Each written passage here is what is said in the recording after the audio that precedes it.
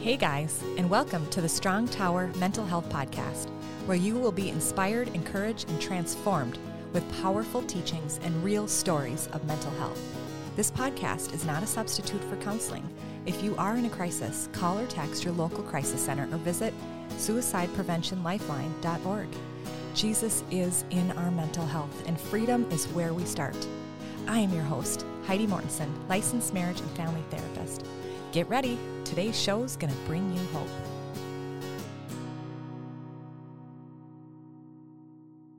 Hello and welcome to the Strong Tower Mental Health Podcast show. Today, I'm really excited to have Sara Michalski as a guest. And she is a healing and deliverance minister based out of Houston, Texas right now, but is originally from Colorado Springs and really has a very powerful and amazing testimony that I want her to share. But also what is really amazing about her story is just the work she's doing in the kingdom. There'll be a time for prayer at the end of this, but I really want you to, as you listen to her story, what you see and what you hear for yourself, I want you to just take it, because what her story is she's not alone. There's many other people who have had similar experiences, and we can take that. So thank you, Sara, for being on. Absolutely. Glad to be here. Go ahead and share your story, where some of the mental health struggles came from and how they started, and then we'll get into how God redeemed this. Okay. I just really had, starting probably in my teens and 20s, I started having babies when I was 20, 24, 25. Started really noticing, I think at that point, a lot of depression and anxiety. I had trouble getting out of bed in the morning to take care of my kids, feeling lack of purpose, lack of desire, lack of really any kind of drive to do the things that I knew I needed to do. And pretty severe anxiety. There were several nights that I remember waking up out of a sound sleep and running to my kids' room, sure that they were dead. There was just this intense fear that I had that something really bad was going to happen to my kids. I knew that I had a lot of family members with mental health issues, a lot of people that were on medication, a lot of people that really struggled with fear and depression. It was just part of growing up and knowing that that was my lot in life. Kind of normal? Did it seem like it was normal? It did. It seemed like everybody dealt with that, and that's how life was. That's what I think is very common. I think a lot of people just think, oh, this is just how it is. This is how my mom is, how my grandma is, my sister is. We're all just struggle with depression, and we all just take medication or anxiety. Tell me a little bit about your childhood growing up. You grew up in the church. Yeah, I grew up in the church. We were there every time the doors were open. I grew up in more of a religious background, follow the rules and behave the way you know you're supposed to behave. I was really hungry for God, even as a young girl. I didn't have a ton of understanding about who he was or what he meant in my life. I was homeschooled. I was the oldest of 5 kids. In a lot of ways, I kind of had an ideal childhood, I guess you could say. My parents are still married. I had this real stable, happy childhood and a lot of good memories in my childhood. In becoming an adult, it didn't necessarily translate into me feeling like a secure, well-adjusted person. Yeah. So then when did you start taking those steps with that hunger that God put in you? Yeah. I mean, I think in my mid-20s to late 20s, I really started sensing that God had more for me. There was more to him than I had experienced. I started listening to a lot of teaching and realizing, wow, the Bible says some things that I never realized it said. Even though I've read it my whole life, I never saw that. Why didn't somebody tell me that the Bible said that? And so there was this opening of my eyes that the Lord started to do, where I was able to start pressing in deeper and really start to desire freedom and to be fully myself without apology and to know God fully. And just this hunger, I didn't even have language for it, what the hunger was, what I wanted God to do for me. I didn't know how to ask him for it, but I just really started going, God, I just need more of you. I don't even know if that's theologically correct or if it's okay for me to ask for that. I just need more. I don't know what it looks like. But it really was not until I was 34 that I realized I am not getting better mentally. I'm not getting better, and I can't keep living like this.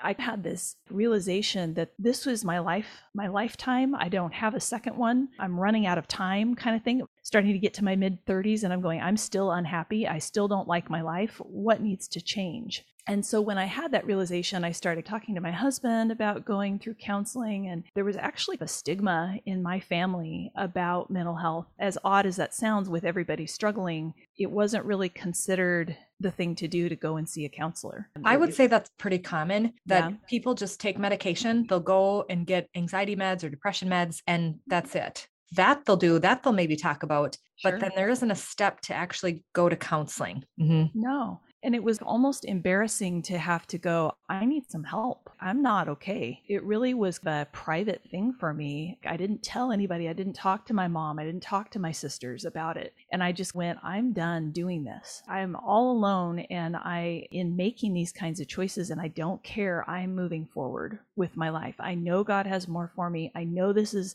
something wrong, and I need to go figure out what it is. Wow. With that conviction, I feel like it really gave me the strength to pursue what it was that I needed. I didn't know what the answer even was. I was pretty sure by then we had been part of a charismatic church at that point, and so I was familiar with emotional healing to a degree, and I knew that God could work miracles, and I had had encounters with him and things like that, but I really hadn't been around someone that had tools for that kind of deep healing. I wanted to ask a question because you said I Yeah. had encounters with the Lord. One of the things that I've always wondered is that people who have encounters, I always wonder, okay, so then what happened from that? So it sounds like God, I'm just looking and wondering if during that time, God was stirring up your faith for the more to go and seek counseling and go and get the inner healing. That the encounters weren't just, oh, I'm going to heal. Because I've seen that where the encounters will completely heal you. But his path for you was, it kept pulling you towards him. Yeah. I think it gave me hope that something could change. Yes. I think it reminded me that he was faithful to me and that he hadn't abandoned me. And if he hadn't showed me the path in that way, I might have, I don't know, I guess I might have at some point gone, God, you're not there for me. And I turned away from him, but I had experienced him so deeply personally that I knew he was the answer. That is really powerful, because I think a lot of people do give up and do blame God. Why is this happening to me? Why am I depressed? And another question I have for you, because I'm a marriage and family therapist, so I see a lot of family issues. Did you have any issues in your marriage or with your children at all during this time? Or was it just you struggling with depression and anxiety? Well, I feel like at that point in time, my husband and I were both seeking the Lord the best that we knew how, but our brokenness fit each other very well. So my brokenness fit his brokenness, and we just got along. In fact, when I started to get healing, I feel like that's when it stirred up tension between us. Wow. Oh, she's going to get better. She's not going to need me as much. I'm not going to do this anymore. I'm not going to play the old game anymore. I'm not going to, the rules are all changing. That's been something interesting for us to walk through. And then as far as my kids go, we had a lot of health issues in my home, physical health. But they were so little still that I feel like I'm grateful that it hadn't dramatically affected my kids at that point in time. They were all, I think, 7 and under, 8 and under, something like that. So they were pretty young. You can keep going with the healing, and you're now finally being brave and seeking counseling. And yeah, I got the name of an inner healing and deliverance ministry that was there in Colorado Springs. I went in and sat and talked with Tia, who has become my mentor and one of my dearest friends, but I had never met her before. And I pretty much cried through 6 months of weekly appointments, doing a ton of inner healing work and a ton of forgiveness work and a ton of identity work. And then they do deliverance with a team. I went in and they prophetically ministered to me, prayed and broke generational stuff, all of that. And really honestly, I can say that from August to the following March, when I finished the process of ministry, which I say it kind of funny because we're never 100% whole till we see Jesus face to face, and our process continues daily with the Lord. But walking through the process, being complete there, I became a different person than I was when I first went in there. I didn't have trouble getting up anymore. The debilitating fear completely went away. A lot of the insecurity that I had dealt with was different. One of my favorite stories is one of the things that we have people do for that type of healing is make a list of everyone who has ever hurt us, sit down with the Holy Spirit and ask him to help us remember, and then write those people a letter that they'll never see. You're not sending these letters, and get all your emotion out on the paper and then say, I choose to forgive you and I release you to Jesus. Come on. So it took me 3 weeks to write all of those letters.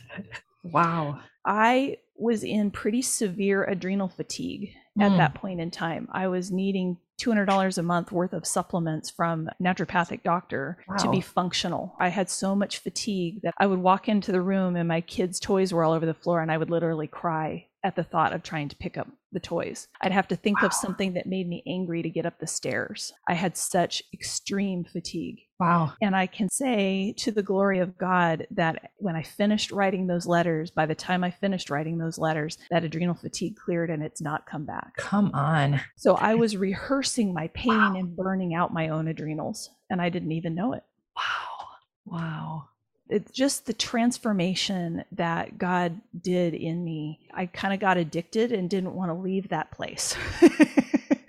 So when I went through deliverance, Tia actually introduced me to the team and said, this is Sara. We've gotten to be friends as she's gone through ministry. And when she's done, she needs to join us. And I was like, what? Wait, I do?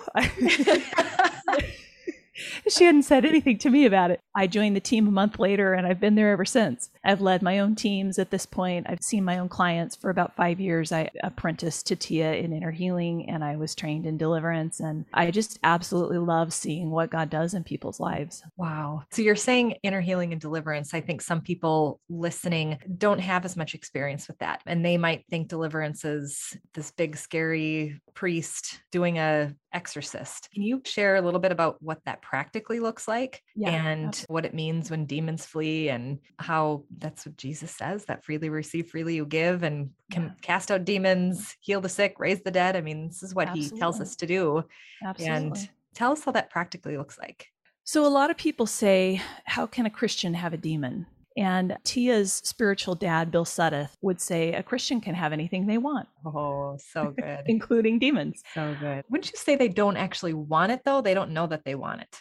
They probably don't consciously want it, but there's certain things that open the door to oppression from the demonic. People who are believers and have the Holy Spirit are not possessed in the sense of the Hollywood movies. They're not controlled by the enemy, but they're definitely oppressed, and they definitely can be tormented because the enemy comes and likes to attach to several different things. One of them is unforgiveness. We're commanded to forgive. It's not a recommendation. There's no, I don't want to. It's just, that's a command. And if we choose to not forgive, then the enemy can use that. Another thing is trauma. And a lot of people deal with deep trauma in their lives. We all do to some degree or another. And so at a point of trauma, the enemy introduces a lie, and we believe that lie because we're vulnerable to it. We've experienced that trauma. We're in pain. And then over the course of our lives, the enemy works to reinforce that lie and builds a stronghold. And so when we have a belief system that lines up with what the enemy says is true, rather than what the Bible says is true, that enables the demonic to come in and take advantage of that. That's an open door, we call it, for the demonic to come in. And for example, if we have some sort of a traumatic thing happen, we get hurt or something, and the enemy says, it was your fault, you should have made better decisions. Then every time anything happens that is out of order or causes pain or whatever, it was your fault, you should have made better choices. So then that comes into motherhood, for example. And if your kid gets hurt, it's your fault, you should have made better choices. And then we have this crippling fear that if we aren't on high alert every moment of every day, we're not going to be able to keep our kids safe. So that is absolutely the demonic at work in our lives. It doesn't mean that he controls us or makes us do weird stuff or whatever, but it's torment. We can actually go in and address the trauma from the root, that we ask the Holy Spirit in inner healing to take us to the memory. We don't tell the person to go to the memory. We ask the Holy Spirit to take us to the root, and that's key. That is key. Of where that trauma came in and what he wants to heal. And then when they go to that memory, we walk them through it in inner healing, and we walk through who do we need to forgive, and then we invite Jesus into the memory, and then we say, Jesus, what's the lie that I believed in this place? And what's the truth? And then we invite Jesus to minister to us and remove off of us anything that's attached in that memory. So then what starts to happen is that stronghold starts crumbling because there's no lie to sustain it anymore. And then when we tell the demonic to leave, it has no choice because I have authority because the Holy Spirit lives in me. And if I know that I carry that authority, that when I command the unholy spirits to leave, they have to obey me, then they will. They leave, and there's nothing more for them to come back to because the trauma's been healed. So that's just kind of an example of how that can work. in the mental health field, that right there, what you were describing before, would be general anxiety disorder.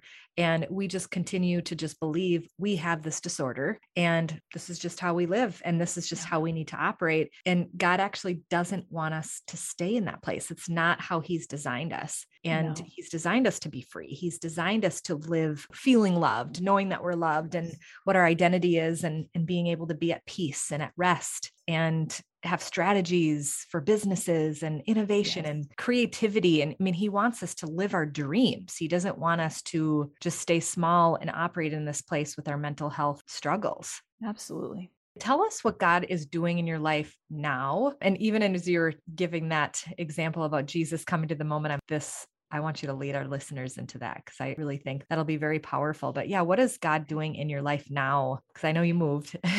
Yeah, well, we moved, and you have one picture of what a move is going to look like, and then God does exactly what he wants, and that's what we love. And so there's been this season of just this beautiful purifying and refining of vision, and really going deep in identity stuff and in things that I had believed from my childhood. And like I said earlier, the healing continues. We go from glory to glory. And that's humility. To me, you are a very humble and very honoring person. And that's because you're spending so much time with the Lord. You are someone who taught me to sit, to learn how to sit and actually be in stillness and be in silence. And I was like, oh my God, how do I do that?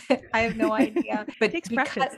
Yes, but because you do that and you have that muscle, your spiritual muscles are trained to sit in that stillness and to be able to be in that patient place. You have access to the kingdom like no other, because you're able to sit with him. Keep going with what you were saying. There's just been this beautiful process that the Lord's had us in. And a lot of it has been that kind of time of just really sitting with him. We ended up finding this really fiery Holy Spirit led church close to where we ended up buying a house. And we had no idea what the Lord was doing there. And they basically are hosting revival meetings 3 nights a week. So we're in these meetings where the Holy Spirit's just moving in power, in worship, in deliverance, in freedom for people, in just revelatory teaching that unlocks our understanding of the kingdom and the way that we see God and the way that we see ourselves. And I'm just so grateful for where God has us. It's just, even as in my marriage and with my kids, who 2 of them are now teenagers, and there's been this beautiful process of him just leading us into something completely new. And I don't know what it will look like long term, but it really is something that I just every day, I'm so glad we're here. I'm so glad he brought us here. I see clients online since getting here, and we are working on getting a local office here. We're in the southeast part of Houston, kind of close to the water. And so that's been fun, moving from the high desert of Colorado to close to the beach. Yeah, I bet. It's just this, there's no limits. God's powerful. He can do anything he wants. I'm here for the ride, whatever he wants to do. This is amazing. And people listening can actually seek healing and deliverance through the ministry that you are with. It's called Healing Hearts International. And the website is tiamartinezministries.com. And you guys do ministry and healing and deliverance, but you also train. So people who want to get trained in ministry and do this themselves, they can do that, because we do. I mean, we all, just like you, experiencing it yourself, God actually wants us to go do this for other people. Like, you don't have to become a counselor like me. And in fact, sometimes it's even better not having the license, and you're able to be a praying minister. You know, there's a lot more things that you can do. You can do it international, and you can do it across the United States, where I can only see people in my state because I'm licensed in the state of Minnesota. Yeah, you can go to the website, tiamartinezministries.com, and hit schedule and book appointments with us here in Texas or with the Colorado team. And we have a couple of schools coming up down here in the Houston area this spring. And really, those are for anybody who's interested. People get a lot of healing and freedom themselves at those schools, because it really is from your own healing and freedom that you minister to anybody. It's your story, your testimony with the Lord. Yeah. So speaking of that, I would love to end with some ministry time. If you wouldn't mind praying for our listeners, even how you were talking about leading people into a memory and how Jesus can come and heal that. If you could kind of lead them through that, I think that we would be very blessed by that. Absolutely. It'd be my honor. So Holy Spirit, we just thank you for having your way in this time today. We thank you that your power and your fire would go out to everyone listening to this today. I speak healing and freedom over everyone under the sound of my voice today. Holy Spirit, I ask that you would go layer by layer through their soul, healing all trauma, healing all wounding, that you would touch with your holy fire and your purifying fire everything that needs to be touched today. In Jesus' name. I thank you, Holy Spirit, for your presence filling the room everywhere that they are listening. So just say, Holy Spirit, I give you permission to take me to any memory you want to heal today. And just tell him. And then as you start to see or remember a memory, let yourself be in that memory. Let yourself be that little girl, that little boy, that teenager, that young adult, wherever he takes you. And feel the feelings that happened in that place. And say, Holy Spirit, who do I need to forgive in this memory? I want you to picture their face and tell them how they made you feel. When you did this, I felt angry, sad, unprotected, and that wasn't okay. But I choose to forgive you, and I release you to Jesus. See if there's anyone else in that memory you need to forgive. Sometimes we need to forgive ourselves, or we need to forgive God even. We know God's perfect, but sometimes we feel unprotected by him, or like he didn't show up. So just release anyone who you need to forgive in that memory. I forgive you and I release you to Jesus. And when you're done doing that, say, Jesus, would you come into this place and heal my heart and show me truth? I want you to look all around for him and see if you can see or sense him there with you. Go as close as you can to him in the memory. If he's inviting you to sit with him, go sit with him. And say, Jesus, what lie did I believe in this memory? Listen for his voice. And say, Jesus, what was the truth? And say, Jesus, I give you permission to remove off of me everything that attached in this place and heal my heart. Let him do anything he wants to do. Surrender to him. Let him set you free and love on you. Stay with him till he's all finished. Amen. Amen. Thank you so much, Sara. You're so welcome. For being a guest. And I just pray for every single listener here. I just give yourself permission that if God is healing something right now and you're in the middle of that, just pause the podcast or stop it. Even put on some worship music if you need to, and just allow yourself to just keep allowing that healing to happen, because sometimes time is actually what we need. And if something comes up later that you need to maybe forgive again, that's okay. That's normal. Forgiveness sometimes can be a process that we have to keep exercising. We sometimes need to keep saying it again, but reach out to someone, reach out to their ministries. I would highly recommend that. I know we have some here in Minnesota, but a lot of listeners are all over. Thank you so much, Sara. You're so welcome. It's been an honor. Thank you. Thanks for listening to the Strong Tower Mental Health Podcast. If you enjoyed today's episode, please rate and review the show on Apple Podcasts and subscribe wherever you listen. Your review helps the show reach more people and spread mental health awareness with Jesus at the center. You can also check me out on Facebook, Instagram, YouTube, or my website at HeidiMortensonLMFT.com. See you at our next episode.